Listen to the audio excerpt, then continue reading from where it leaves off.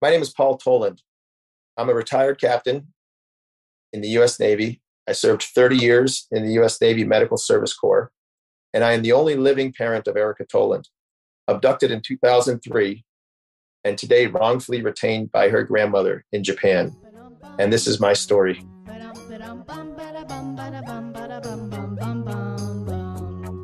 You can be just like me. You're double. All you have to do is ask to see your family.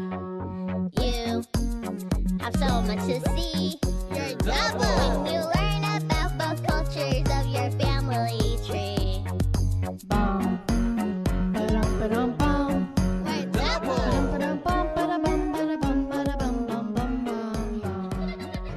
In this episode of Your Double Podcast, we are speaking to Paul Toland, whose daughter was previously abducted by his late Japanese wife. Following the demise of his ex-wife, his daughter is being kept away from him by his ex-wife's grandparents in Japan. If you just Google Paul Toland's name with the right keywords like Japanese abduction and so on, you'll find tons of stories written about him because he has been struggling to reunite with his daughter for the last decade. After seeing the struggles that a parent goes through when their children gets abducted to Japan, he decided to co-found Back Home, an organization with the goal of bringing back abducted children from Japan. This is part 2 of a 2-part series, so if you haven't heard the first part of this, please go back to a previous episode and listen to that first, because this conversation will make a lot more sense if you already know what we talked about in the previous episode. In this episode, I'm also joined by Thomas Savikas, who will be the co-host for this particular series. If you want to know more about Thomas, you can listen to our previous 2 episodes. Now, without further ado, let's get into the episode. One of our speakers, which I mentioned before, the judge has been notified about The Hague being completely non-workable in Japan, and yet the judge did not dismiss that The Hague was workable or not. The judge completely went and worked on the issue that if a Japanese citizen will not comply to U.S. laws, will simply be able somehow to come and get him, the Japanese citizen, mother or father, whatever the case might be. In that time, The Hague was touched upon, but was not spoke in heavy terms, being, country reliable or not. The judge was simply saying, well, if you do not adhere to the U.S. laws, we will punish you accordingly with the laws.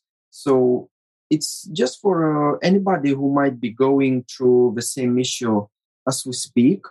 You need to tell to the judge that Hague or no Hague, once the citizen leaves U.S. soil, there's simply no recourse whatsoever of any kind until and unless the abducting parent, which by that time is probably in Japan, will cede the control. Yeah. I hear what you're saying. There's 2 pieces to that. The first piece is maybe the judge would have been convinced a little bit more if you've been able to submit the report on Hague compliance from the State Department that would show every single year Japan is non-compliant, but it doesn't show that because the State Department won't put that in there. So you don't have any backing from the government to actually say every single year, year after year, Japan is non-compliant. That might make a difference with the judge. And then even then, sometimes you're just taking your chances with judges who just don't seem to understand the international system. Sometimes you get lucky, but sometimes you don't. So, and I would like to add a little bit on. You mentioned being not dual crime. Actually, in 2019, Justice Minister Kamikawa mentioned and agreed, and it's been confirmed in this year once again that parental abduction, indeed, it is a crime. And indeed, there is a law, Penal Code 240, which addresses exactly that. It just does not say that it's been parental abduction, so to speak.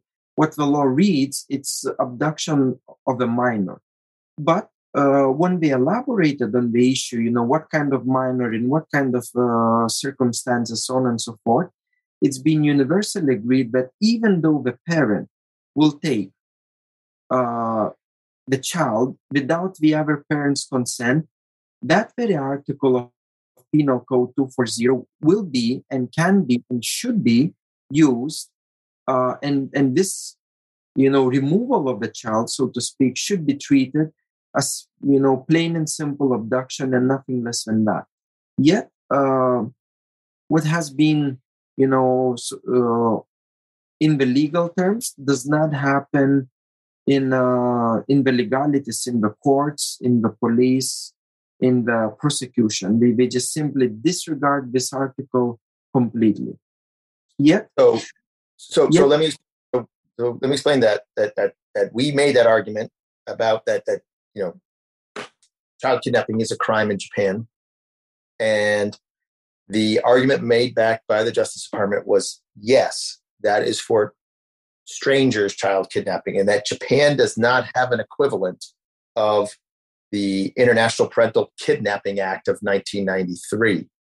So because Japan does not have an equivalent of that act, parental kidnapping, a specific law for parental kidnapping, they could not establish dual criminality. Now, do I think that's a bunch of crap? Yes, but that was what the Justice Department told us.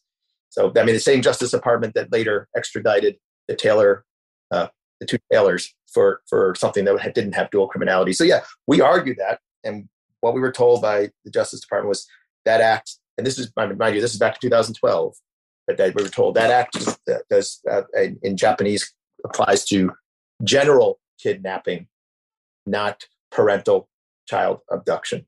And so therefore, you cannot establish dual criminality. It's a load of hogwash, but that's what we were told. Well, when the law is vague, it's down to interpretation of it. And, in certain cases, you can say that Japanese law about parental child abduction being very vague, it gives you a lot of room to interpret however you want it. And it could and should be interpreted the way the Justice Minister agreed that it's parental abduction, though the law does not say that a parent, actually a very parent, takes a child without another parent's consent and just runs or hides or whatever. It's abduction. Parental or not, it's still abduction, and that should be classed as such, because when it comes to legalities in Japan, at least the way the Justice Minister said, it shouldn't matter, if it's parental abduction or Taliban abduction or abduction in Syria or Afghanistan, you name it, it's abduction nonetheless. So it shouldn't be a big deal. Who took the child? The child has been taken, and that's that. And you express how it should be interpreted, and I fully agree with that. But if you have a State Department and a Justice Department, the Justice Department doesn't want to deal with it. They want the State Department to deal with it. State Department doesn't want to cause any international incidents. They don't want to bring attention to the subject. So if coming from their perspective, they're not going to interpret it. If there's room, if it's vague, if there's room for interpretation, they won't want to interpret it the way we want it interpreted. And that's just kind of the way it works, unfortunately. Well, it's very sad, because I tested this system with my very own skin, and I was criminally prosecuted for the very criminal code 240 for parental kidnapping. So there is a law. It's not a new law. It's been there since long time. And when I was standing in a criminal court in Tokyo back in 2017, I asked the judge, why am I here? When I have all the parental rights, why I'm being criminally prosecuted for trying to see my child. And I have been told that, I should be quiet or they will put me down to the basement into the locker, and they will continue the trial without my input. Yet at that very time, my now ex-wife was sitting like 2 meters away from me, and she was observing this circus with a big and nice glee on her face. And when people speak that there's no law, no, there is a law. I tested it. There is a law. It works. I got criminally prosecuted. I got sentenced criminally too upon the very law which people claim does not exist. So it does exist. Yeah, we brought that up. There was a 2004 or 1994, I can't remember, but it was a Dutch case, was one of the earlier cases of a guy getting this Dutch national had been charged under that code in Japan for a parental child abduction. And we brought that up, and I'm sorry, I can't remember the specifics of the case because it's from a long time ago, but it just didn't go anywhere. You know, Japan brought up some loopholes or something, or said he engaged in some kind of violence. And of course, violence can mean anything in Japan in taking his children back. So therefore, he was subject to their law. And so you're right. They apply the law as it suits them. Mm-hmm. Yeah. I would like to ask you one interesting question for a person who stayed some time in Japan and knows a little, just I don't know how much, but knows at least a little bit about Japan, not just from TV but in person. You mentioned the legal system so many times. That legal system is to be blamed about what's happening with these abductions. At any point in time, did you ever think that there's something more deep in culture? Maybe in basic understanding of humanity principles in Japanese logic, and how they treat the family unit, if they even have a basic understanding what is a family unit. Is it just breaking down to the law, which makes these things happening, or shall we call it that it's before the law says anything about it? It's about people, how they think, how they're being raised, what's their culture, what they're being taught, and so on. So I had mentioned the cultural aspect of at the beginning about how something shameful you handle in a private situation. Therefore, you never develop a strong system for it, whether it's mental health or whether it's divorce, which can lead to the child abduction issue. But I've heard continually, and this is an interesting thing that a lot of people don't realize. Oh, well, it's our culture that the child should be with their moms. The child should be with their mom because that's just Japanese culture. And actually, it's not. It's not. So up until World War II, if there was a divorce, the man always got the child because the children were considered property of the father. And even the wife was considered property of the father. So if there was a divorce, the men got custody 100% of the time. Then you had the post-World War II changes that were implemented primarily by the United States into the Constitution of Japan and into many aspects of their society.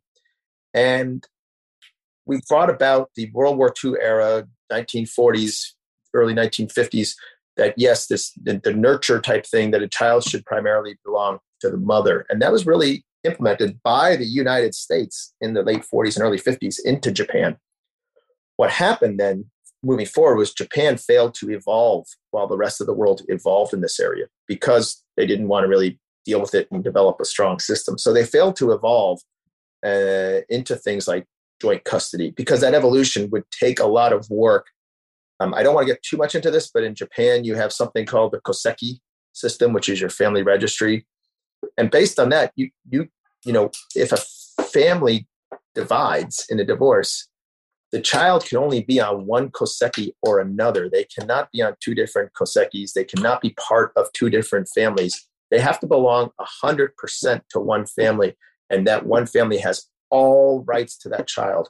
So the other side doesn't just lose custody, they lose everything. They lose all rights. It's as if that child is no longer theirs. And that's the way, and Japan has failed to adapt and adjust that historic system, the Koseki system, into modern day society also. So you don't just lose custody, you lose all fundamental rights of any kind to your child during a divorce. One parent has all the rights, the other parent has no rights. And that's a result of this historical system where a child belongs to either one family or the other, but they can only belong to one. Can both parents make decisions on the child? Yes, but only if the parent that has full custody of the child agrees to that. But the other parent literally does not have any rights. And it's a flaw in their system. It's something they have not, like I said, they have not evolved to, and I don't think they're going to in the near future. And failure to, that's why it's hard to change their family law system, because they'd have to change their entire family registry system to adapt to something like joint custody. So really the only way to elicit that change is through pressure, foreign pressure. And I will tell you, I talked about two parts of that foreign pressure. I talked about, like in the US, the State Department and the Congress. What I've not talked about yet is the press. And I can talk about that for a minute if you want, but it's really the third leg of a three-legged stool. If enough pressure is brought to bear by the press, it gets both Congress and the executive branch to act, but it also gets Japan to act. Public shaming is something that Japan really does respond to. Japan, first and foremost, does not want to be embarrassed or shamed on the world stage. They want to be thought of as a first world leader. So when they're shamed on a world stage, they do react. It is this public shaming that brings about the change, and the press is integral for that. The press and the awareness that causes gets Congress to act. In the David Goldman case,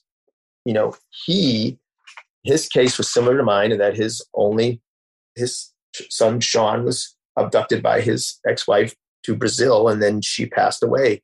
And so it was similar to mine in that he was fighting against people who were relatives, but not parents to Sean.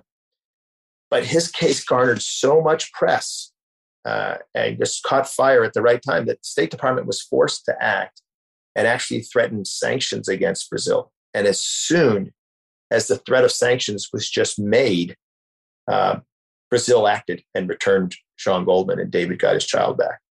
So just the threat of sanctions was enough. And so that's how important a lot of press coverage can be. And it's hard because we're fighting for press coverage in a world where there's so many other things going on. But sometimes if you catch it at the right time, catch the right issue at the right time, you can get some major press coverage. As I know, Vincent Pichot tried to get last year with his hunger strike during the Olympics, and it caught some very good press and brought awareness to this issue. Awareness is critical, just awareness in general. I mean, David Goldman's case most Americans knew of this case. The majority, I'd say more than 50%, knew of his case. So it was no longer just a niche issue. When I talk to people about my case, they say, even today, they say, wow, I didn't know that about Japan. Your case sounds a lot like that guy from Brazil a few years back. So they know about, it's in their psyche, it's in their awareness. So I think that's critical. And that's why, I'm thanking you guys for doing this podcast, because this is part of that awareness. This is part of getting that word out. And this is part of what back home we try to do as much as we can to get that word out. Reaching as many people as possible might not bring solutions right away, but it brings awareness. And it's part of that triad of the press, Congress, and the State Department that together can actually get actions that happen. So even if people don't know all the details, we want to get enough press that people will think, oh, Japan, they got some kind of child abduction issue, and that they know about it, that they don't, even if they don't fully understand it, even if just a general American knows that means we're making progress. Well, we kept mentioning, sole custody, and we're to the point that sole custody drives abduction. Then something does not add up with this statement that if they only want custody and they abduct the child, they get their custody, then why there's no visitation before, during, or even after they get what they were craving so badly, which is sole custody, because the law only allows it so. So don't you think so there's something more than just a custody? There's some sort of an ability, an understanding how to share the children? Sole custody is an outcome. That is not the root. The root, as I explained earlier, is the lack of enforcement in the system. That's what causes the abductions. That's what causes the fear. Because if there's no enforcement, then the only way that you can ensure custody is to abduct the child and withhold the child from the other parent. If, let's say, so it's like, in a way, almost like anarchy.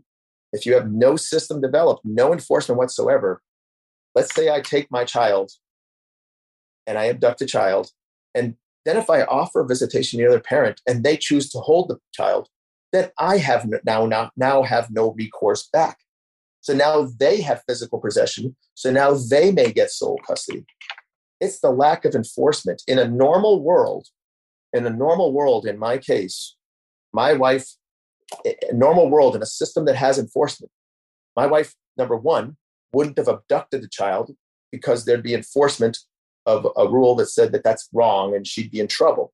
Number two, she wouldn't be fearful of visitation because she knows if, let's say, she has legal temporary possession during a divorce, she wouldn't fear visitation because she knows that if I didn't then give the child back at the end of visitation, I'd be subject to enforcement of something, whether it's jail time or whatever. So it's the fear that comes with no enforcement. The only way around the no enforcement system is to abduct and withhold. And that's the root. It's not the sole custody. Sole custody, the thing that drives the no visitation is the lack of enforcement. You have a system that cannot be enforced whatsoever.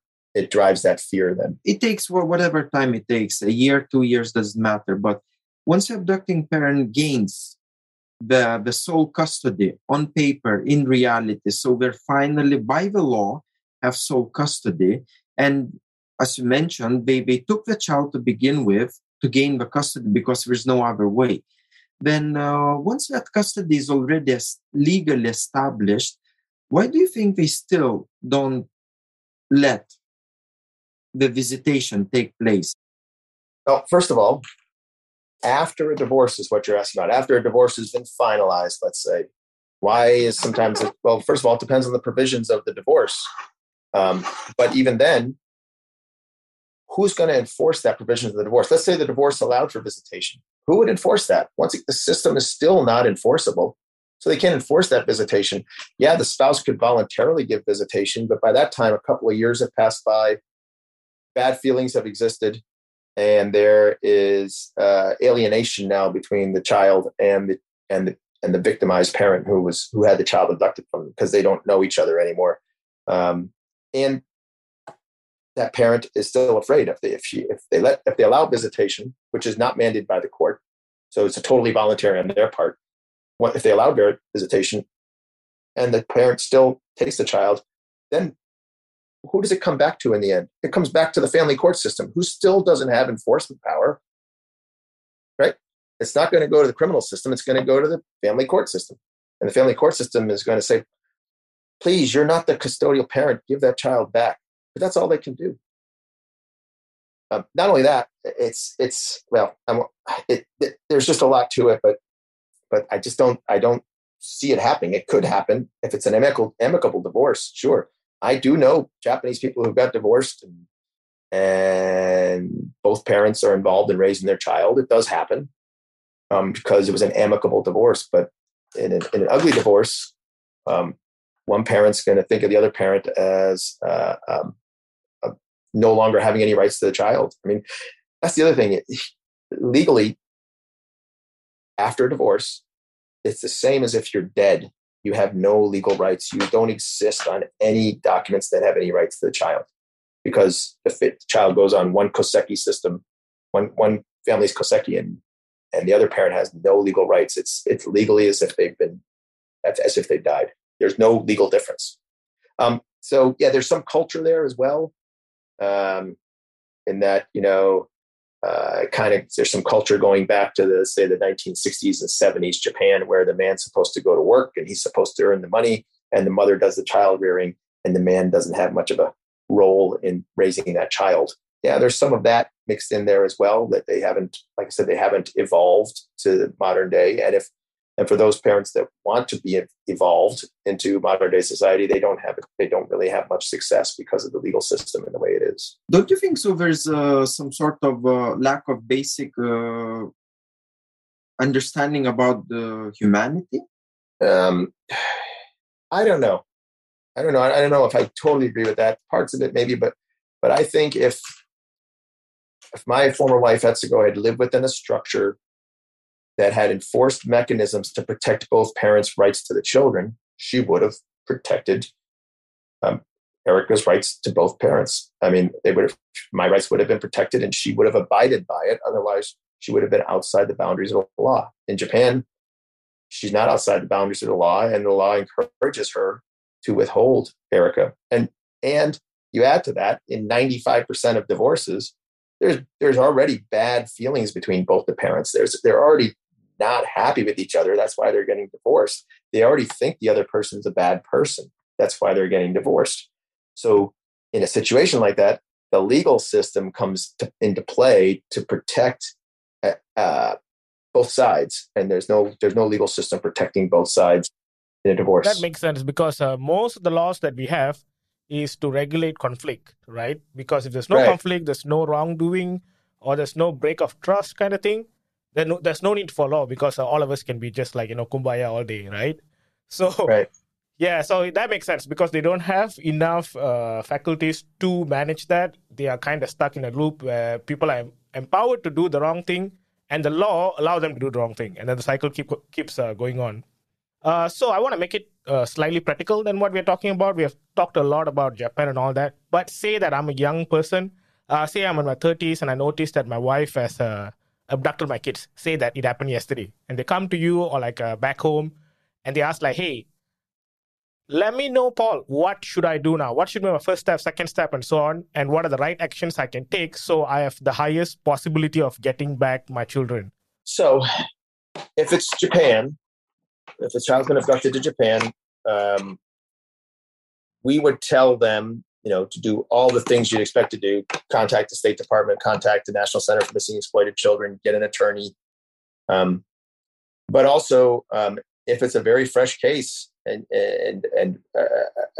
you have a legal document in hand, see what you can do to try to get them returned by flying over there or whatever. I mean, I don't encourage vigilante justice, but I do encourage that parents use every means possible legally to get their children back. And seen that the only successful cases I've ever seen is when somebody actually intervenes and gets and physically takes their children back if they have legal custody and they manage to get them back. Like if Chris Savoy had been successful,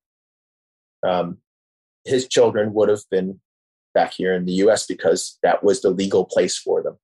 And he knew that going through only the legal system in Japan was never going to work. Unfortunately, it all depends how much risk that parent's willing to take, because by going to Japan, you incur a risk right there. So you really have to weigh each parent's individual situation. But I think obviously you want them to do all the legal stuff. And if going and getting them back is legal, then they need to go and get them back and not just fight it from this side of the ocean. Yeah, sometimes you're on the clock. You're on the clock because you have an opportunity where that child, you might have a legal custody of that child or something, and the other parent doesn't. So you really do have a strong legal case at that point. I missed a window in my own case, and immediately after my wife died, and I was contacted and told that she had died, and at that time, we were negotiating for potentially me going over there for Christmas to visit with Erica. Negotiations were underway. And my wife's sister called and said, "Oh, don't bother coming over to Japan because we're going to bring her to the U.S. right after the new year anyways to live." And so based on that, I was in negotiations back and forth with her sister about bringing her to the U.S. and what schools she'd go to and how we get her enrolled in school and all this other kind of stuff. And then at one point in January, after I didn't go there for Christmas based on that, then at one point in January, she shut off all contact with me and I never had contact again. And I later found out that the point at which she cut off contact was right after the grandmother got guardianship in Japan. So they tried to defer me through basically, what's the word I'm looking for? Not through lying to me, basically. They tried to trick me into not going to Japan during that window where I would have been in a very strong legal position until the grandmother got guardianship of her. And then once she had that piece of paper in Japan, then I was in a much worse legal position. So they tricked me, basically. And I regret that to this day, that I didn't just go over there as soon as I found out Etsuko died and take Erica back, because at that time, nobody had any paperwork as far as that they had custody or possession of her.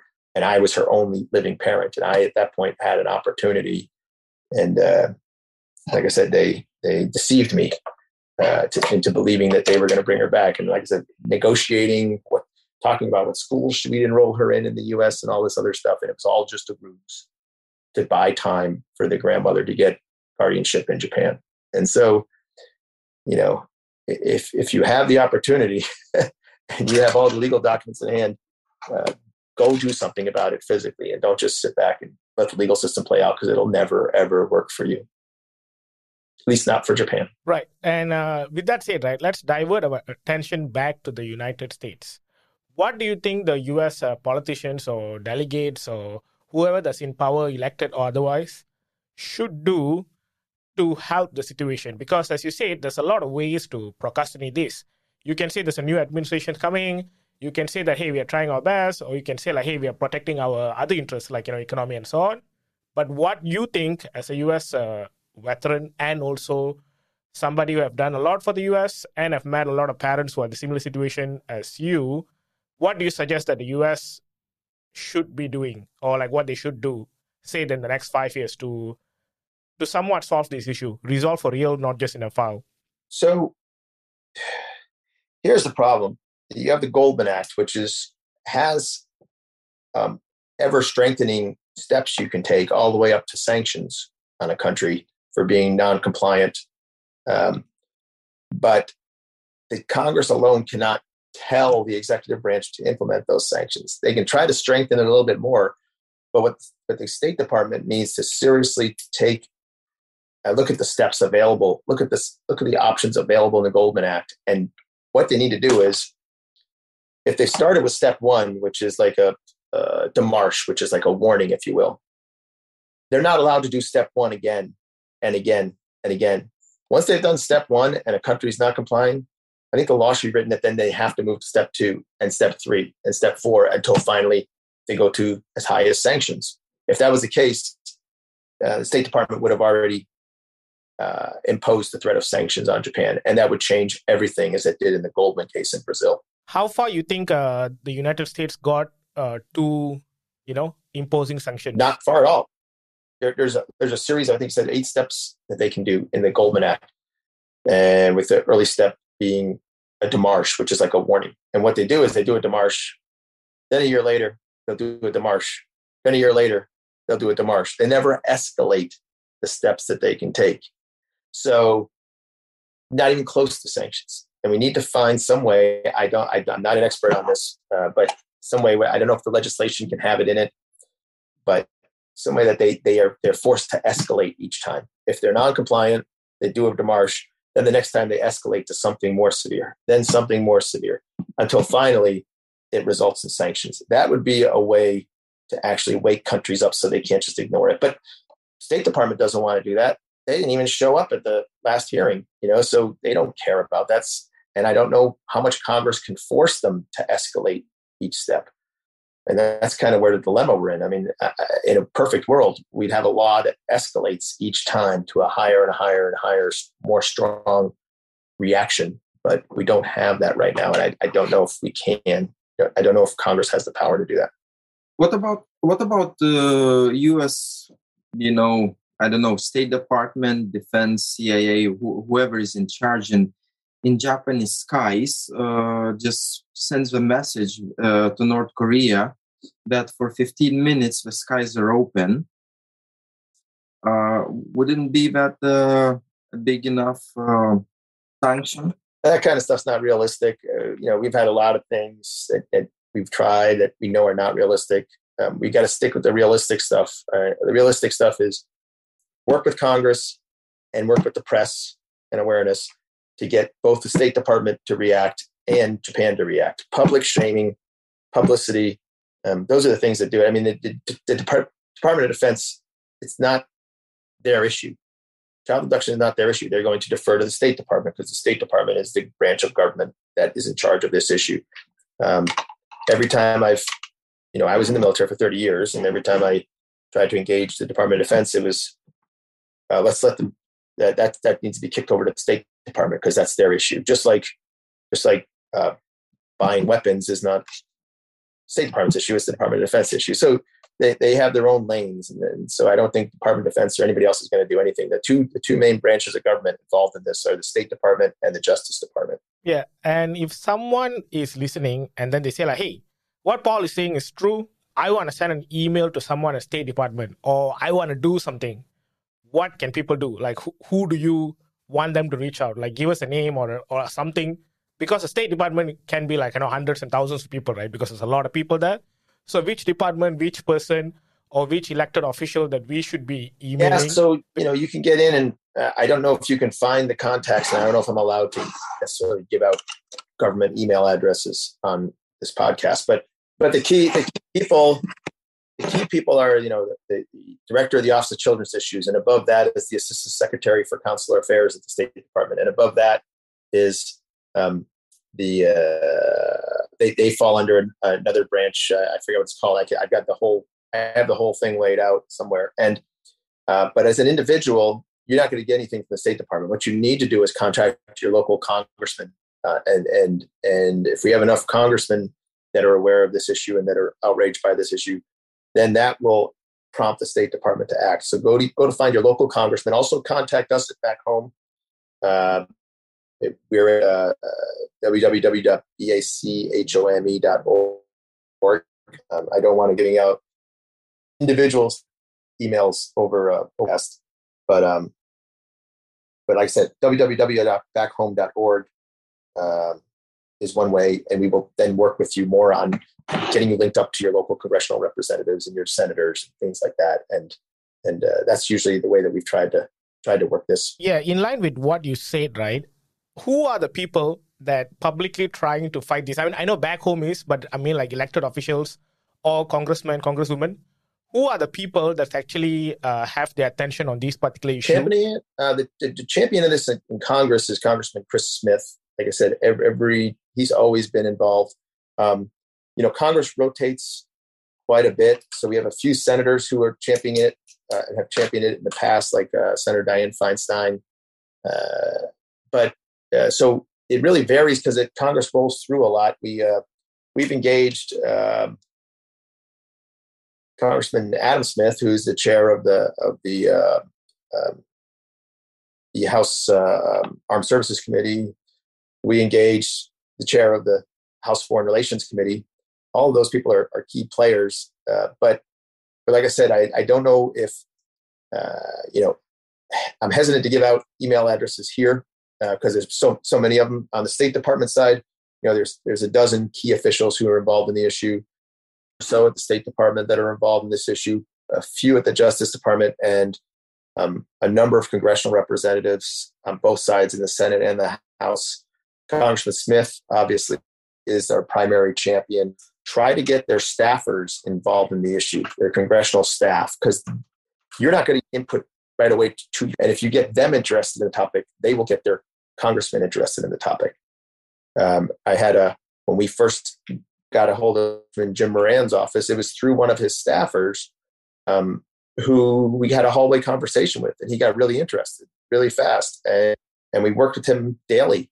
And then he eventually pushed the idea up to Congressman Moran, who then interested and co-sponsored House Resolution 1326. And that's kind of how it works. It works through your congressman's office, the congressional staff there, and getting them interested in it, because they probably don't. They too are not aware of the situation. Yeah, So, Paul. Something that I wanted to ask you, later in the conversation, is that your child now is 19 years old, so soon she will get to decide whether she wants to meet you or not. Did she try to reach out to you, or is there any communication or anything like that? She has not. I sent her. Yeah, I sent her birthday gifts recently for her birthday, and I will be sending her a bunch of Christmas presents for her coming up as well. And I don't know for sure that they still live in the same location or not, but I'm hoping they do, and I hope that she gets them. They do not get returned at this point. So, and I know that in the past, through a private investigator, I've received confirmation that she gets them. So I don't know if she's still getting them or not, but I still send them, and I always put my contact information in there for her, and hope that she can reach out to me someday. But it's hard because a lot of children never do, because of the way Japanese society is. It's much harder for them to reach out and make that effort, because it's just something in their internal to their society that I don't know too many parents whose children have reached out to them even after they're grown. So. Do you have any knowledge if your daughter obtained the U.S. passport? Have any knowledge. She has until the age of 20 in Japan to decide between Japanese or U.S. citizenship. They allow you to hold dual citizenship until then. And at the age of 20, then she has to make a decision between one or the other. I know that on her 18th birthday, the State Department sent her an email outlining her rights as a U.S. citizen and her rights to obtain a U.S. passport if she wants, but I do not know whether she got one or not. And you don't know that she got it, not because the State Department is not telling you. There's simply no such information. Nobody's withholding that information from you, correct? So they're not talking to the State Department. So State Department mailed that letter to them. I got a copy of that letter, and I know that they received the letter, but they didn't respond to anything to the State Department. So, if they're non-responsive, they're non-responsive. Yeah. So say that your daughter ends up listening to these podcasts, and then she's like listening to what you're saying. What will your message be if your daughter is listening? I would encourage her to reach out to me. I'd like to, have a relationship with her. I'd like her to know that even though she's probably been, I won't necessarily say that, but there's a chance she's been subject to some parental alienation over the years, but just to not be afraid. I am her parent. I'm part of her life. I always will be, even if we're not together. So, reach out to me, and I will take things very gradually.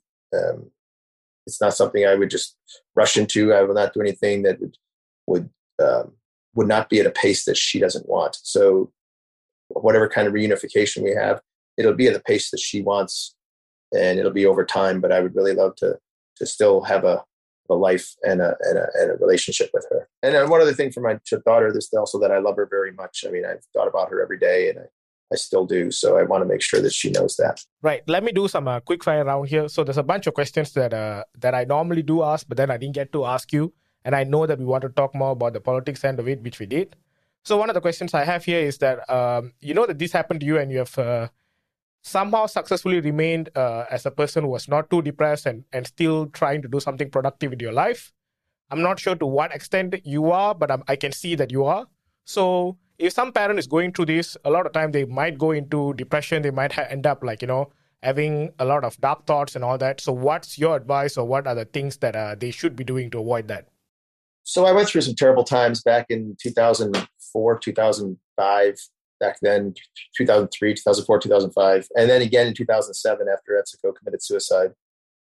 But, you've got to just take the long perspective and work hard to move on. Every day is just a new day, and when you look at it in hindsight, 2008 was better than 2007, and 2009 was better than 2008, and 2010 was better than 2009. And you just have to take that long perspective. And I've rebuilt my life. I'm remarried. I have 2 stepchildren who are now grown, but I was with them through their teenage years.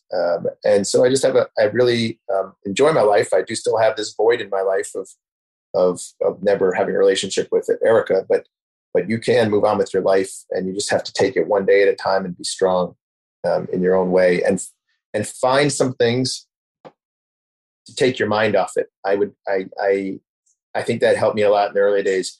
During the week, of course, I had work, but on the weekends, I had to get involved with some extracurricular activities that would take my mind off it. Otherwise, I'd just be sitting at home sulking all weekend. So you just have to keep busy. I think keeping busy. And one of the ways I kept busy was through these efforts that we're talking about right now. I mean, a lot of us parents say, when we get together, we don't have the opportunity to parent our child, but doing some of these activities and working toward getting our child back, and the many activities we do through the Back Home organization is kind of our form of parenting, because it's all that we have of our children, and it's what it's what gives us purpose related to our child's life.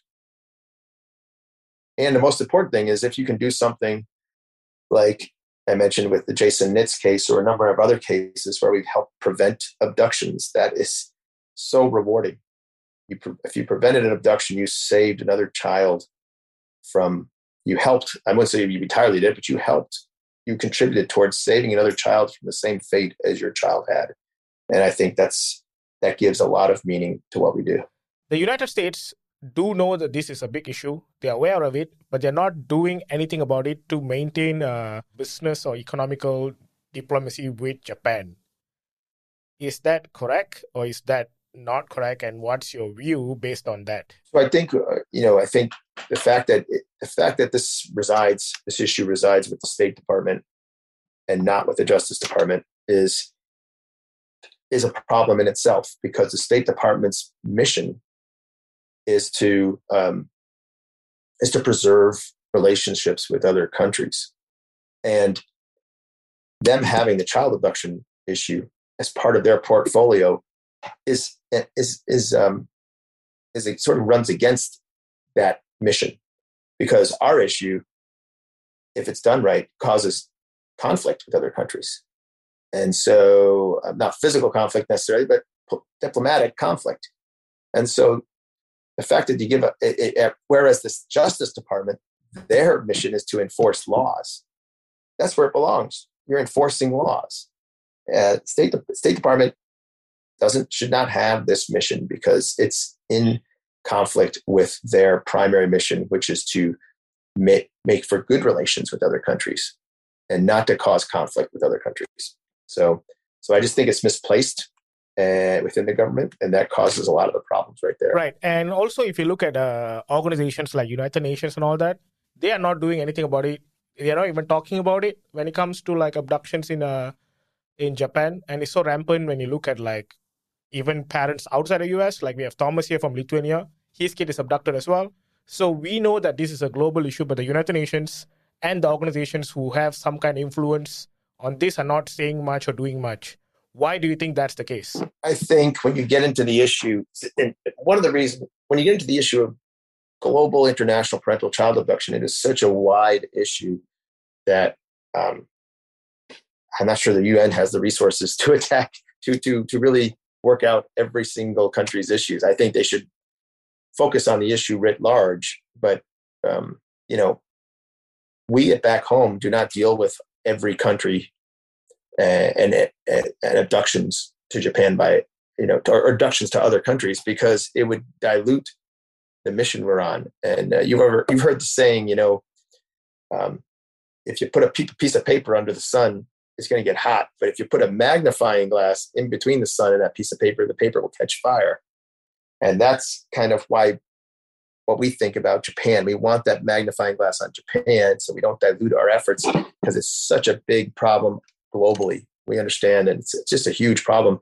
And I don't think we could solve the problem globally, but I also don't know if the United Nations can solve every single country's issue either. They really have, they can put out proclamations about how bad child abduction is, but in the end, they don't really have any enforcement. They don't have the strength and the power that the United States has. I mean, they might have the ability to shame countries, and I hope and wish they would, and they don't. But I really think the issue lies with the world superpower. And I think we're the ones in the U.S. that could really make a difference. The UN does shame China, with Uyghurs and whatnot. So even though they don't have a physical manpower to enforce it or to somehow work on the issue, they sure have enough data, and they can read the data aloud in their sessions and let the world know that China,